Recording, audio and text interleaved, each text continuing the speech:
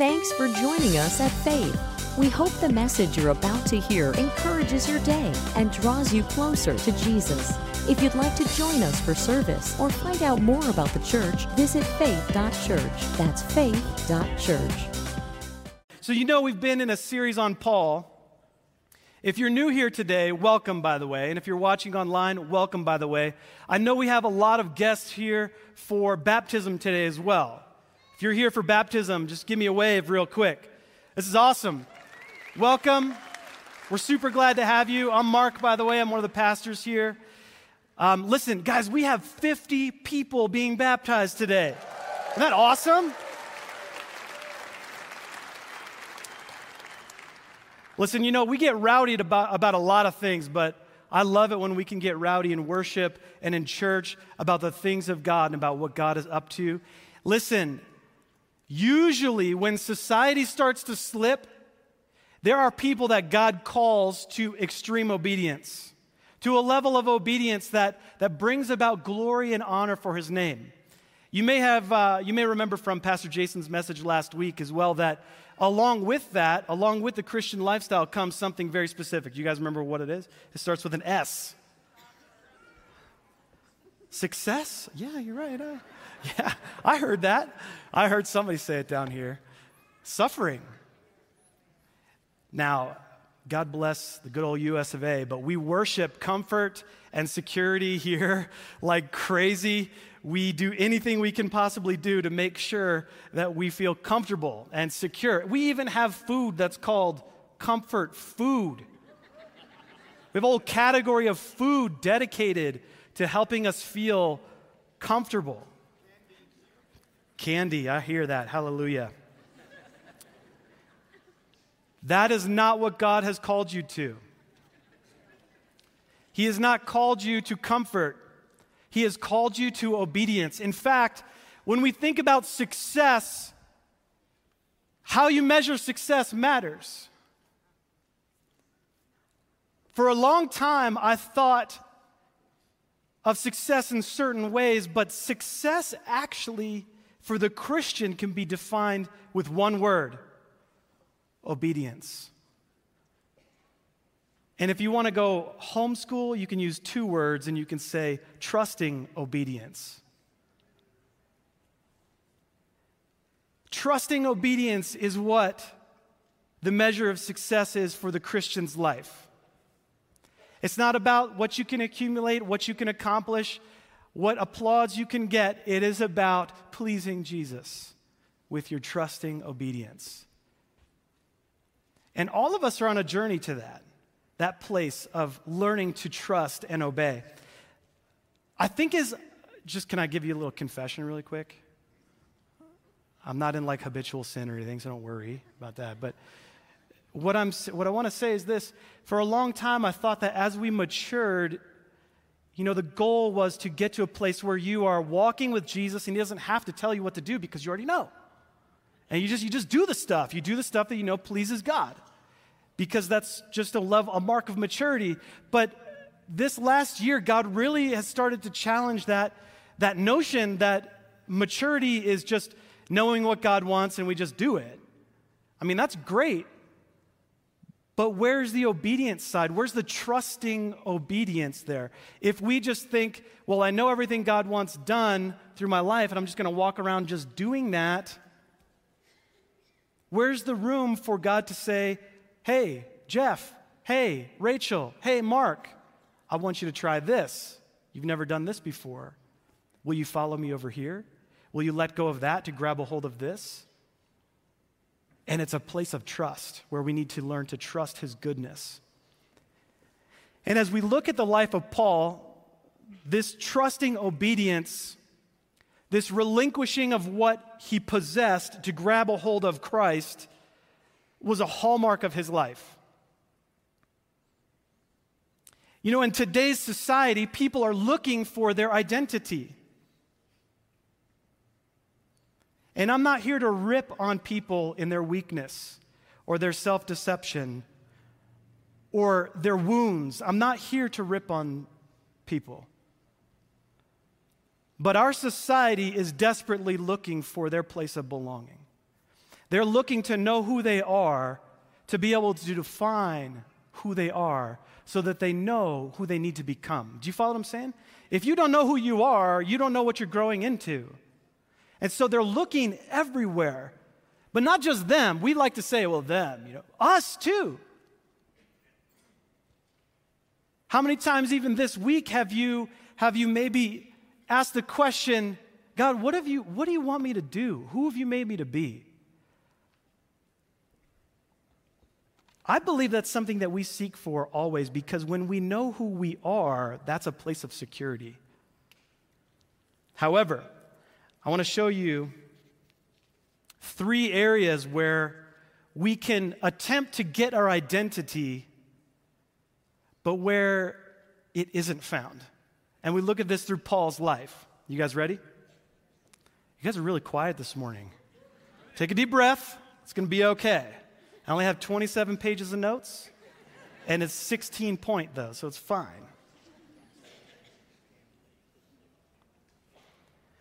One of the first places that we are tempted to find our identity is in what I'll call our measurements of success.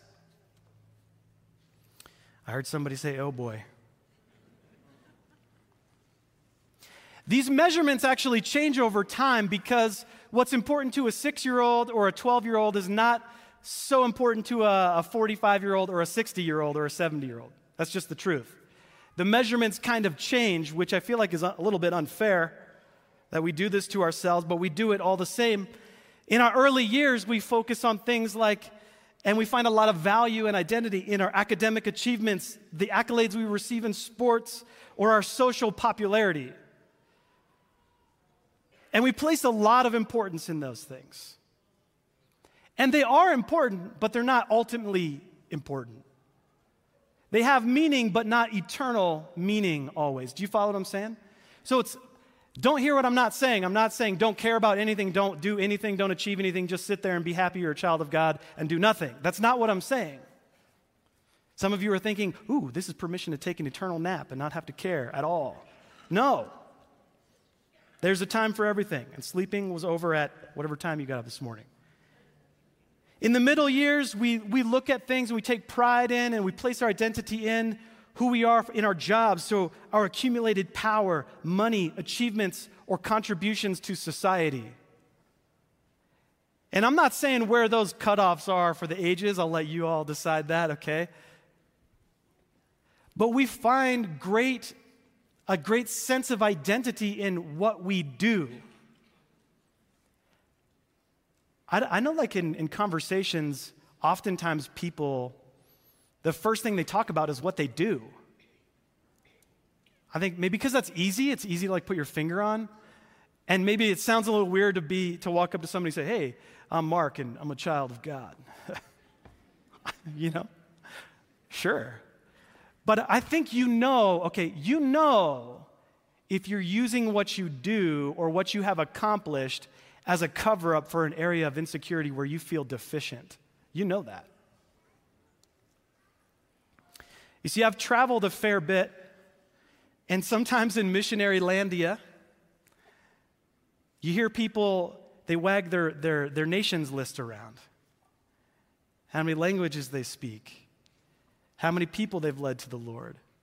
So even in missionary land, in that culture, there's this sense of, I need to compensate for an area where I feel deficient, and I'm uncomfortable letting you see that, so I'm going to cover it over with all these badges and awards from Jesus.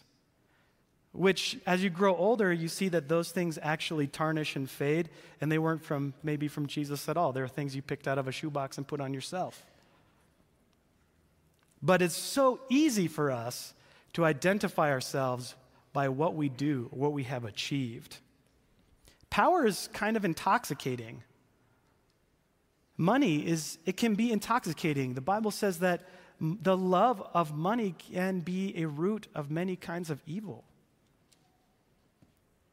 Achievements, as we stack them up and put them on our wall and accumulate them, they actually do impress other people. And other people's thoughts about us actually can become kind of disproportionately important. And I think what ends up happening if we don't get this in line is we become distorted. We actually can't even see ourselves for who we really are. We see ourselves as what we think other people see us as. And it's a distortion. You know, in our latter years, we take pride and set our identity in the honor we receive, in the reputation that we have built, and the legacy that we'll leave behind. Now again, that's just a guess since I'm such a young buck, you know. But as we move out of career building to wrapping up our career and moving into that next season, I'm not going to call it retirement, but whatever you want to call it, that can be the thing that you set your identity in. Another thing that came to me as I was hanging backstage and just listening to the Lord is that we start to find our identity in what was, what I had, what I did, what I had, who I was with. Like that's supposed to give you some sort of credibility with the people that you're with.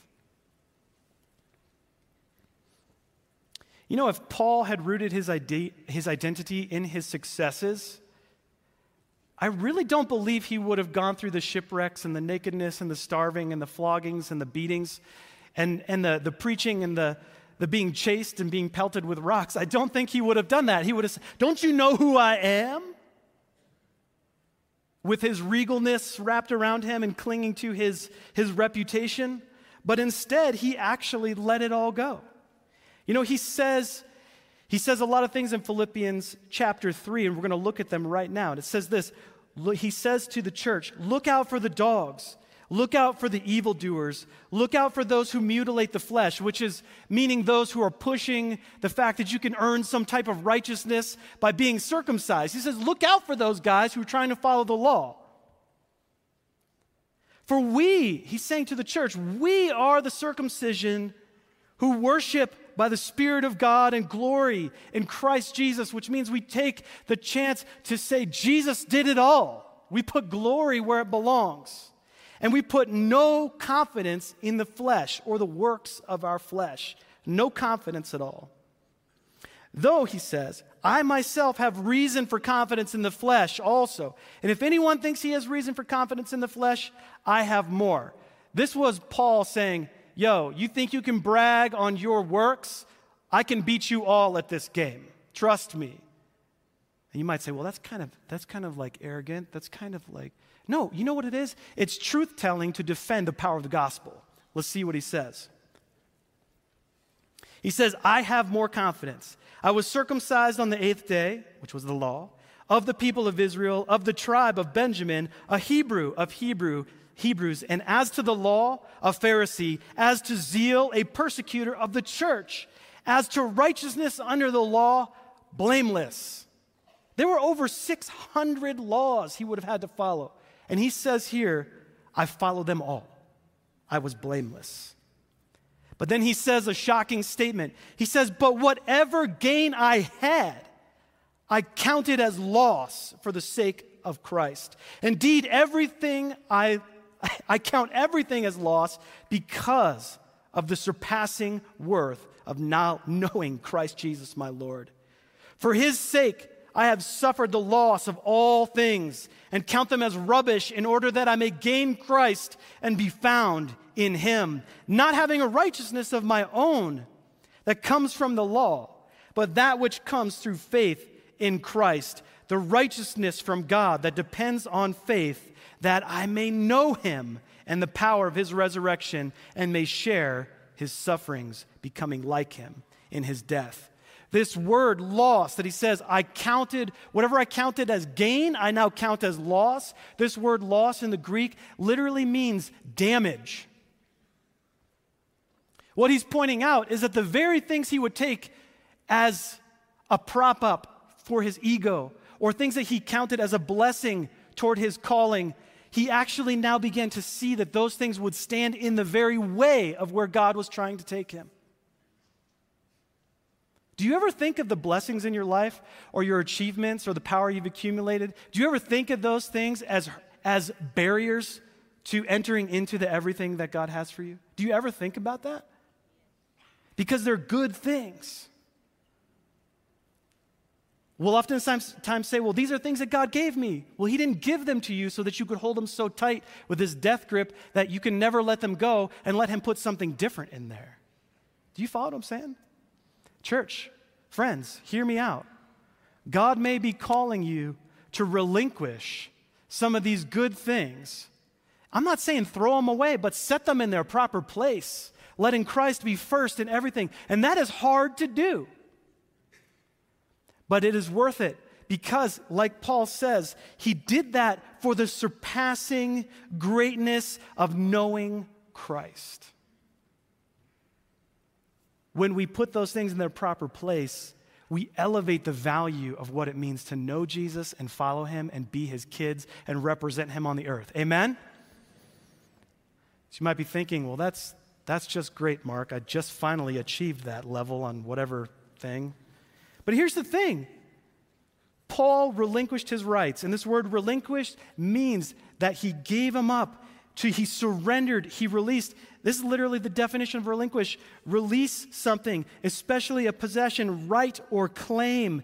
It can also refer to letting go of power and control. And can I tell you guys a secret? Don't tell anybody this, because you'll upset some people. You don't have control.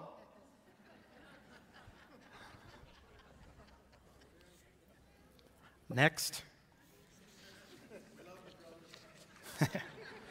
Thanks. You don't have the control that you think you have. You don't.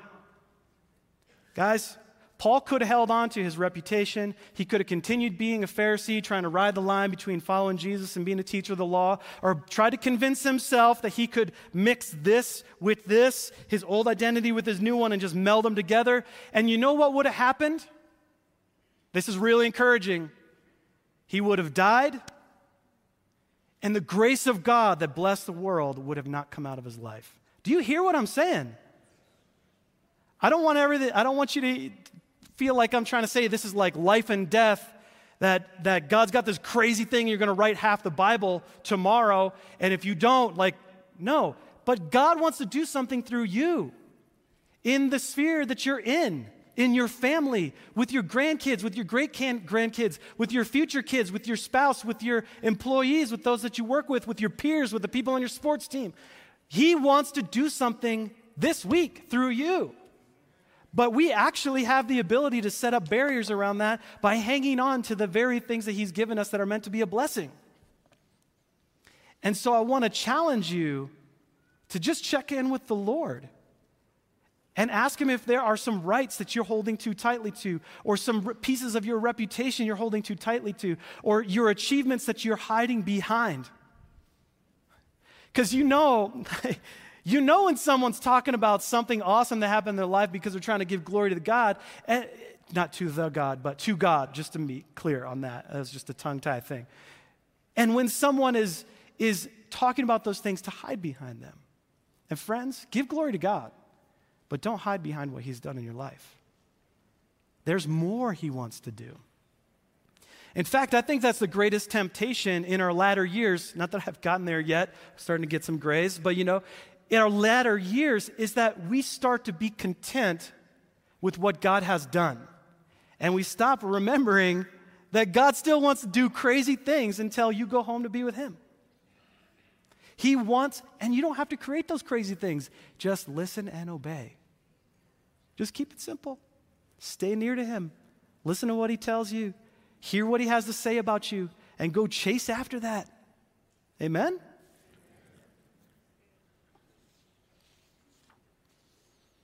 In 1 Corinthians, that classic love scripture, you all know it by heart. I'm sure you have it memorized. But Paul says something. He says, it doesn't really matter what you do. If you do it without love, you're nothing. You gain nothing. You see, Paul, he actually leveraged what God had given him for the advancement of the gospel and for serving others. That is the blessing put in the right place. So there's another area. This one's super encouraging, okay? There's another area that we can easily find our identity in, and that is in our failures. See, I told you to be encouraging. And there are places where we have failure that we can make our identity.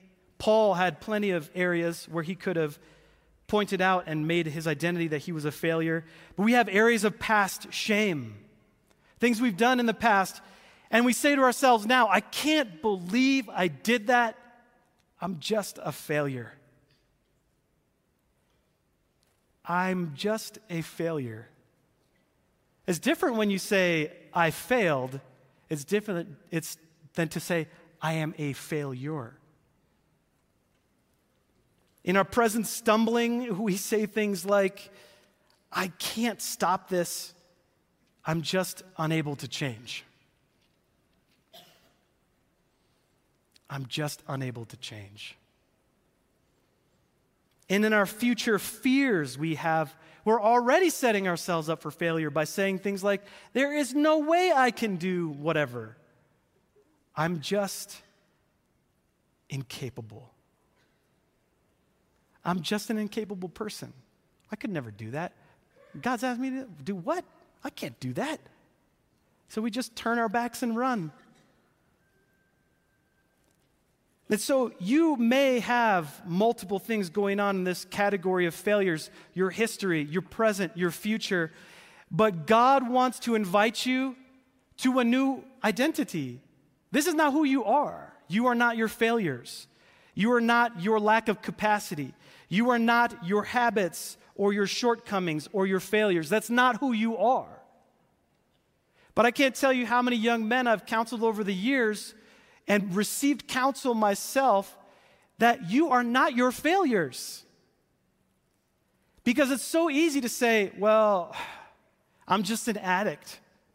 I'm just a porn looker. I can't get over it. But I'll tell you when it changes is when you start to align your thinking with the thinking of Christ about you.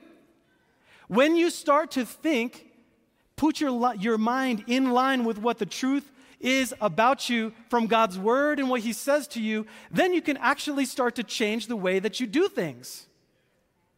You should not expect to be able to do differently if you don't start thinking differently. And we've said it a million times, but repenting does not mean feeling sorry. It means changing the way you think. And not to just some arbitrary standard, but to the standard that Christ says about you. Getting in agreement with what he says. You cannot expect to walk differently if you don't start with changing the way you think. And this is not some kind of like quick tip to improve your life. But it is true and it will improve your life. If you always think that you're never enough, that's how you live. If you think you can never be faithful to your wife after having cheated on her, then you never will. If you think that you can't build friendships, then you never will. And I'm not saying it's just now think on something better. No, think on something true. That's what Paul says in Philippians. Think on these things. Man, if Paul had rooted his identity in his failures, he would have never stepped into the call of God in his life.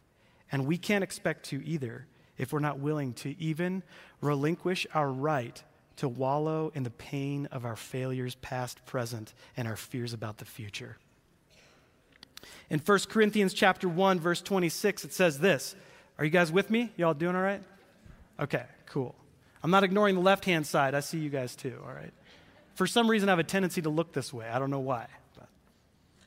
He says this, remember, dear brothers and sisters, that few of you were wise in the world's eyes or powerful or wealthy when God called you.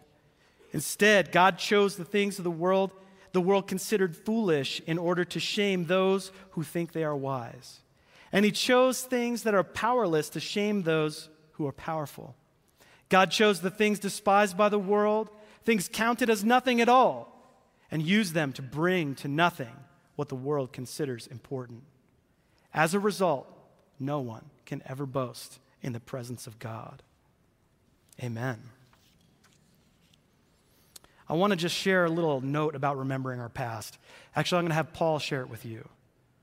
Because he announced from Galatians 2:21, he says this, "My old self has been crucified with Christ." Because the question is, how do you relate to your past failings, even your existing condition that you might be struggling through right now? How do you hold that? What do you do with that? Because it's a reality. And Paul gives us this advice. He says to recognize that your old self is crucified with Christ. And he goes on to say, "It is no longer I who live, but Christ who lives in me. So I live in this earthly body." See, he comes back to the reality. I'm living in this earthly broken body. "But I live in this earthly body by trusting in the Son of God."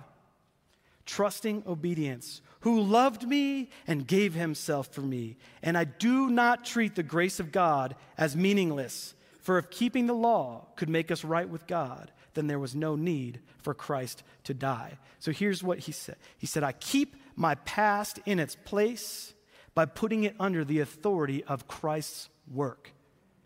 His past actually became a megaphone to announce the goodness of God to the world for generations to come. Think about that.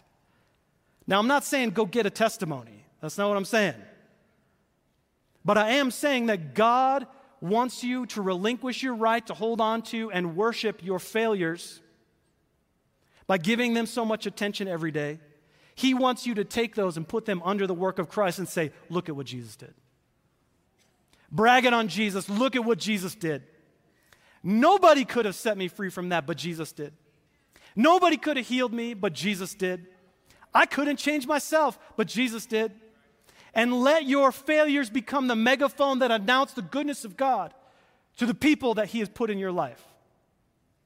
What if we actually believed that Christ could do that kind of stuff in our lives? What if we actually invited him to do that kind of stuff in our lives? What would we write on Facebook, on Instagram, on Twitter? Does anybody use Twitter? On whatever those other social media platforms are. In our conversations with our friends, our families, our coworkers, the Uber driver, the grocery store clerk. I believe that we have an invitation to announce the goodness of God by saying, "Man, can I tell you something crazy that God did this week? Can I tell you something awesome God did from my past, what he redeemed me from?"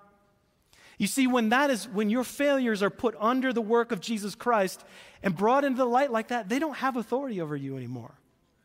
Your story that the enemy meant for evil now becomes the announcement block, the soapbox on which the grace of God can be announced. But sometimes we're like, "Man, I'm going to hide that one away." God is inviting us to live like lights shining in the darkness, guys. He is inviting us to do that. I tell you what, we're not going to be able to do it very well if we're hiding behind our successes or we're groveling in the shadow of our failures and our brokenness. It's time for a change. He goes on to say to Timothy in 1 Timothy, you guys realize that Paul wrote like half the New Testament? It's crazy. He says, "I thank Christ Jesus our Lord, who has given me strength to do his work. He considered me trustworthy and appointed me to serve him, even though I used to blaspheme the name of Christ. In my insolence, I persecuted his people. But God, he had mercy on me because I did it in ignorance and unbelief. Oh, how generous and gracious the Lord was. And he filled me with the faith and love that comes from Jesus Christ. And here is a trustworthy saying, and everyone should accept it. Christ Jesus came into the world to save sinners, and I am the worst of them all. But God had mercy on me, so that Christ Jesus could use me as a prime example of his great patience, even with the worst of sinners. Then others will realize that they too can believe in him and receive eternal life. All honor and glory to God forever and ever. He is the eternal King, the unseen one who never dies, and he alone is God. Amen." Something my friend Jack and I were talking about is that in Paul's early years, he would call himself the least of the apostles. But in his latter years, he would continually say that he was the worst of sinners. And I think that's because he started to become okay with the fact that he was who he was. But by the grace of God, he became someone different. And he used it to announce the goodness of God. So again, I'm not saying go get a testimony today, meaning go do something dumb so God can turn it around for you. That's not what I'm saying. But recognize that even your weakness, Paul boasted in his weakness because it was in his weakness that God made his strength perfect. And I think sometimes we really need God's perfect strength, but we settle for holding on to our weaknesses instead. God is inviting you to grab a hold of his strength and let go of your weakness and your failures and your brokenness. Wives, you can look at your husbands right now and say, yeah, he's talking to you.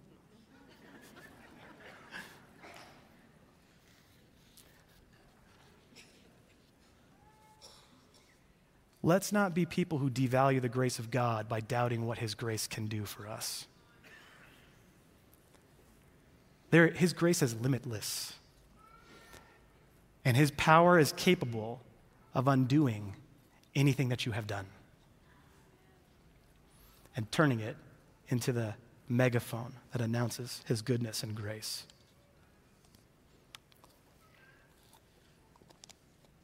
Final point. Paul could have sought to set his identity firmly in his citizenship.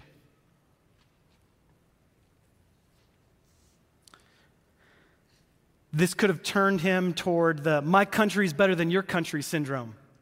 Not that we ever struggle with this sort of thing. But I couldn't stand up here and preach to you without bringing this to your attention. As a loving friend and as a pastor in this church, it is to say this, that God's way, God's kingdom is not the American kingdom. Did you guys know that? Christianity isn't North American. Now, before you start throwing stones at me for tearing down the American flag, that is not what I'm doing. God has blessed this nation to be a blessing. If we hold on to that blessing and use it for ourselves alone, then God help us. But as far as I know, I've never met anybody who had a little meeting with God before they were conceived and said, you know, God, could you maybe have me be born in America? I just really think that would be great. No. You see, you could have been born somewhere else with different parents in a different nation, even in a different time. You could have. We don't know. But what we do know is that none of us choose where we're born. So then logically, we need to understand that if you were placed here, then God is entrusting you with what is here for a reason. You see, Paul could have let his Roman citizenship, his passport to Rome, be like some sort of high tower from which he would look and judge the nations around him. But instead, he lent his citizenship and his Jewishness to the Lord for the advancement of the gospel. Do you guys see that? That's what he did. He leveraged his passport for the advancement of the gospel. He didn't hide behind it, although one time he did say, do you think it is okay to beat a Roman citizen when he was being beaten? And they're all like, oh my gosh. So, we all have our weak moments, right? Poor guy. But he gave even his citizenship to God to be used for the advancement of the gospel. He used it to serve other people. God has put you in this place, not so that you can be comfortable and get the right colored mac and cheese from the box at the store, or have 18 million selections of cereal every day. God has set you here where you have access to something. You have access to resources, healthcare, education, people, networks. Think about it. Why would he give that to you? I believe that God gives that to us so that we can turn around and be a blessing. And I feel deep conviction over this for us. God has given us, just think from a financial standpoint alone. Can I go put my missions hat on real quick? Did you know that $258 billion is given away to global missions every year from America, the United States alone? Don't clap. Don't clap. I'll tell you why. Less than 0.001% of that goes to the nations that are unreached. You see why I'm saying don't clap? Now, there are reasons for that. It's where missionaries are. 98% of them are in reached nations already. But God has given us incredible, $258 billion last year. That's a lot of money to go to nations. Guys, God has given us He's given us access to create wealth through jobs, through job creation, through creating businesses, through working for a paycheck, whatever it is. He's given us access that other nations don't have. We can earn in a week or a month here what it could take a year or 10 years for another person to earn in another nation. Think about that. Think about how God might want you to use your network, your finances, your talents, your access to your education. You have degrees, you have master's degrees, you have PhDs. Some of you had double PhDs. You guys are overachievers. But for what? So you can hang it on a wall and be like, woohoo! Or is it because God wants you to make glory for his name? Now, I don't know. Maybe God wants to call you to go to some crazy nation somewhere. Maybe he just wants you to be talking about what's in his heart with the people who are around you to get them excited about it as well. So together we can do something awesome. I don't know, but that's up to you to decide with the Lord and to ask him, you put this in my hands, I relinquish the right to hold this as mine. What do you want to do with it? Because it's yours anyway. Because I don't know if you know this, but God could actually just take everything away if he wanted to. He could, in a moment, just scoop it all away. But God wants us to be engaged in what he's about, what he is doing. And I don't mean just foreign missions, but that's a big piece that this church is about. I don't know if you know that or not. But we have got to see people get access to the gospel who could live their whole lives and never even accidentally find Jesus through a friend, a church, a Bible, or a missionary. We got to do something about that. And God has equipped us to be a blessing to the nations. Through the gospel, through healthcare, through education, through business, all of it. See, this was the mentality that Paul had. He says in Philippians chapter 3, but we are citizens of heaven, where the Lord Jesus Christ lives, and we are eagerly awaiting for him to return as our Savior. He will take our weak and mortal bodies and change them into glorious bodies like his own, using the same power with which he will bring everything under his control. Paul didn't root his identity in being a Roman citizen. We need to be careful not to root our identity in the nation that we are citizens of. Why? Because we are citizens of heaven. You belong to a different culture now. You belong to a different nation now. It speaks a different language. That's why when Jesus says, when someone persecutes you, you're blessed. That's not normal. It's because you don't live in the normal countries anymore. You don't live in the normal cultures anymore. You live in a new country and your citizenship is in heaven. Now here's the deal. Your citizenship is secure. Your citizenship in heaven is secure, and now your job is to, everywhere you go, think like a citizen of God's kingdom. Where I go, his authority goes. Where I go, his truth is proclaimed. Where I go, his kingdom is established firmly and cannot be moved. Because I don't know about you, but I trust Jesus. And he said that the kingdom of God is like a mustard seed, which when it's planted, grows up to become the biggest plant in the garden, and it cannot be eradicated. So don't worry when evildoers or people don't know God are doing stuff. You go plant and establish the kingdom of God. That's your job. Did you know the scripture where Jesus talks about if someone strikes you on the cheek, do what? Turn the other cheek to them also. Do you know what it says right before that? We don't like quoting this one. He says to his disciples, don't resist an evil person. What? I thought that's what we're supposed to do. We're supposed to go out there and just slam them to the ground and tell them Jesus loves them. No.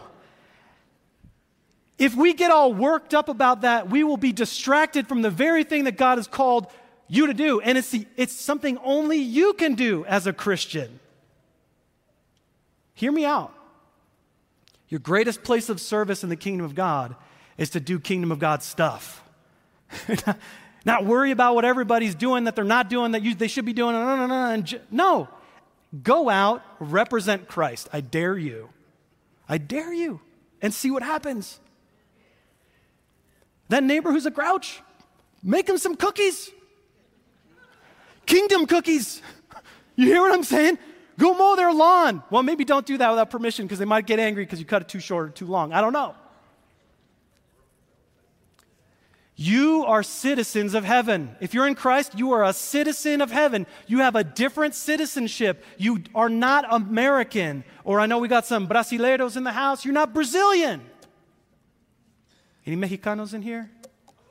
We got some Mexicans here. You're not Mexican anymore. You belong to the kingdom of heaven. And we are united under that banner.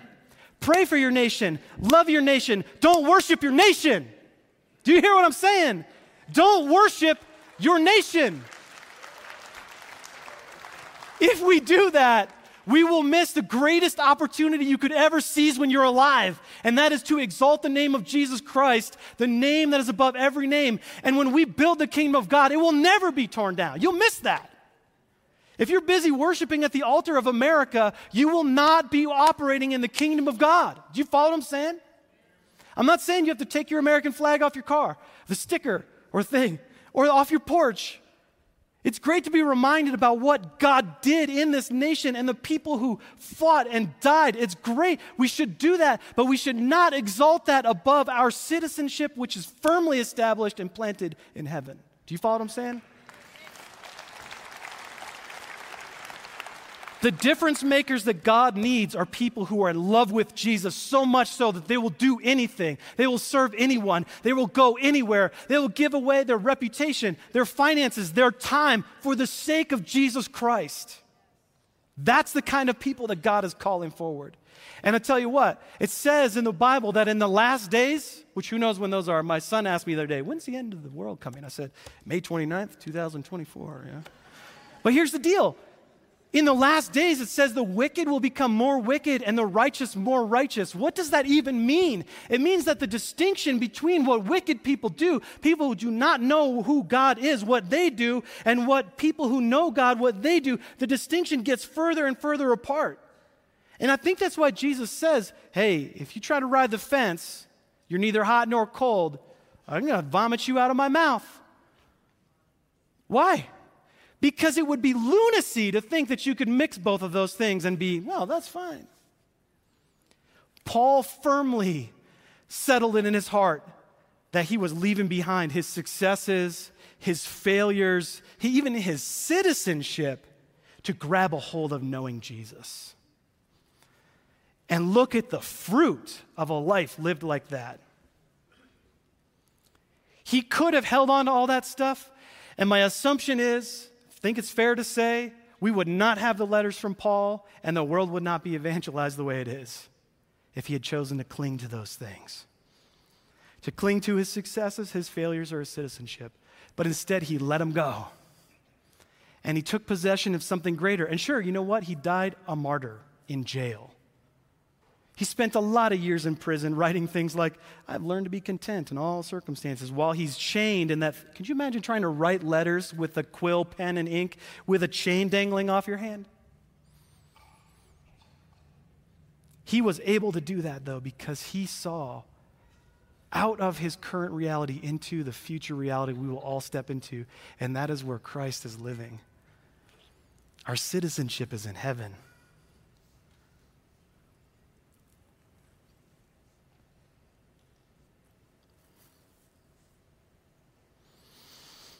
Are you willing to relinquish your rights? Are you willing to relinquish your rights to brag on and take pride in your accomplishments? Are you willing to relinquish your rights to wallow in your failures or your weakness? Are you willing to relinquish your rights even to being a citizen of your nation?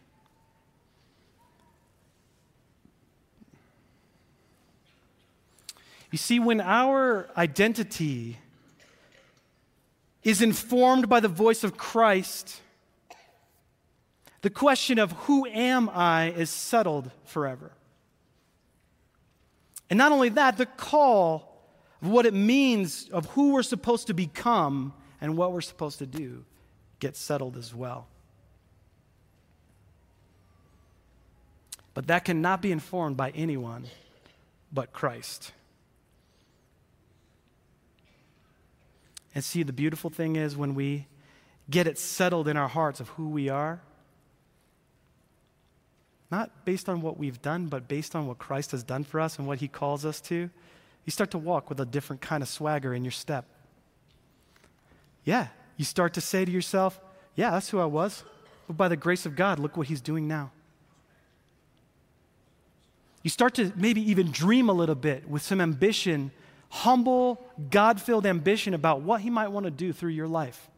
The businesses he wants you to start, the disciples he wants you to raise, starting even in your own home. The grandkids that he wants you to pray for 25, 30 minutes a day, every day until they yield and finally cave into Jesus. I don't know what it is that he's calling you to do, but I know this, that when you have your identity settled, you start to have a confidence that's rooted in who God is. Not in who you are, but in who God is. And because of who he is, and you are in his family, you know who you are. Your ego can be let go of, and you're not afraid. Your accomplishments can be let go of, and you're not afraid. You can let your failures become a megaphone for the gospel of Jesus Christ, and you're not ashamed. You can face the future with certainty that no matter what happens, God is there and good and able and capable and willing and loving. So the question is this that I want you to contemplate this week. Where are you getting your identity from?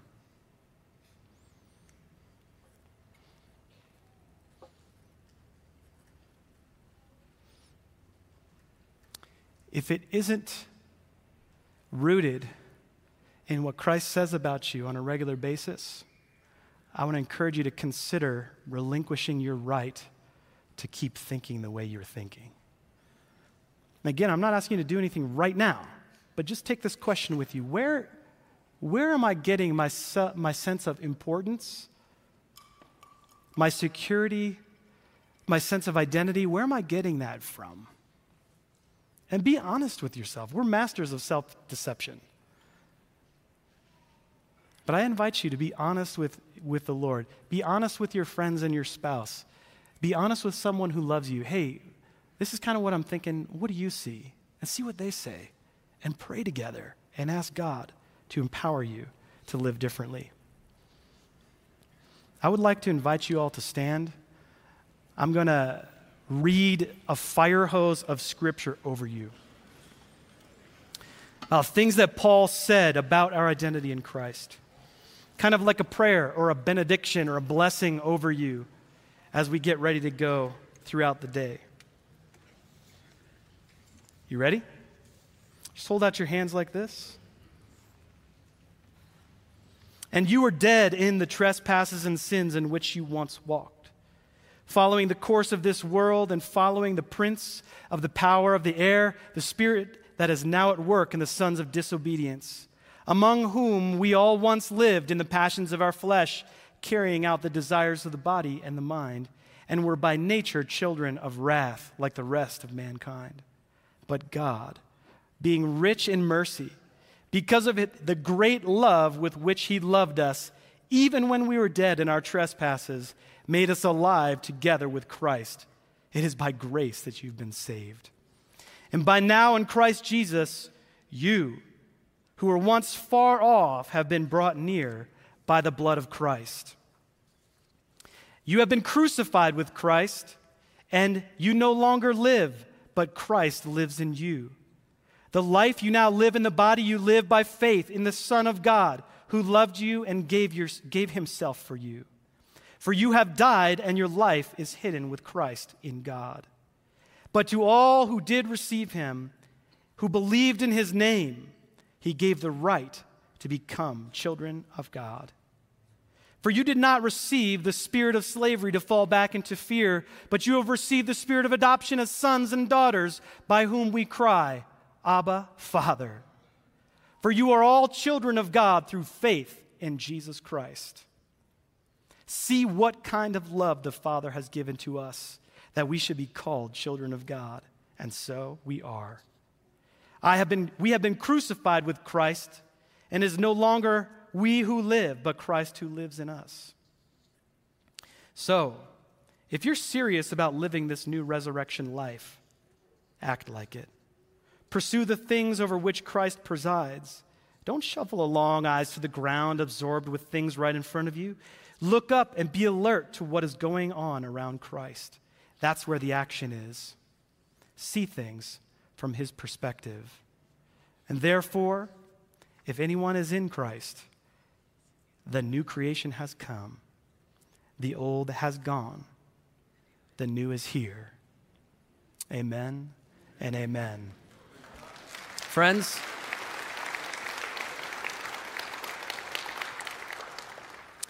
you can stay standing because I'm going to dismiss you here in a second. But I would love to just say, is there anybody in the house who has yet to place your trust in Christ that you'd like to do that today? Just raise your hand up so I can see you, and we're going to pray together. Thank you. Awesome. Anyone else? Friends, join me in praying this prayer, and just pray this out loud together with our friends who are giving their lives to the Lord. King Jesus, you are Lord. And I recognize that I am not. I receive forgiveness of sins, and I believe now that I'm being adopted into your family forever. So I place my trust in you today. In Jesus' mighty name, amen. We hope you enjoyed the message. If you'd like to watch a service live online, you can join us every Sunday at 10 a.m. at live.faith.church. For everything else, visit faith.church. That's faith.church.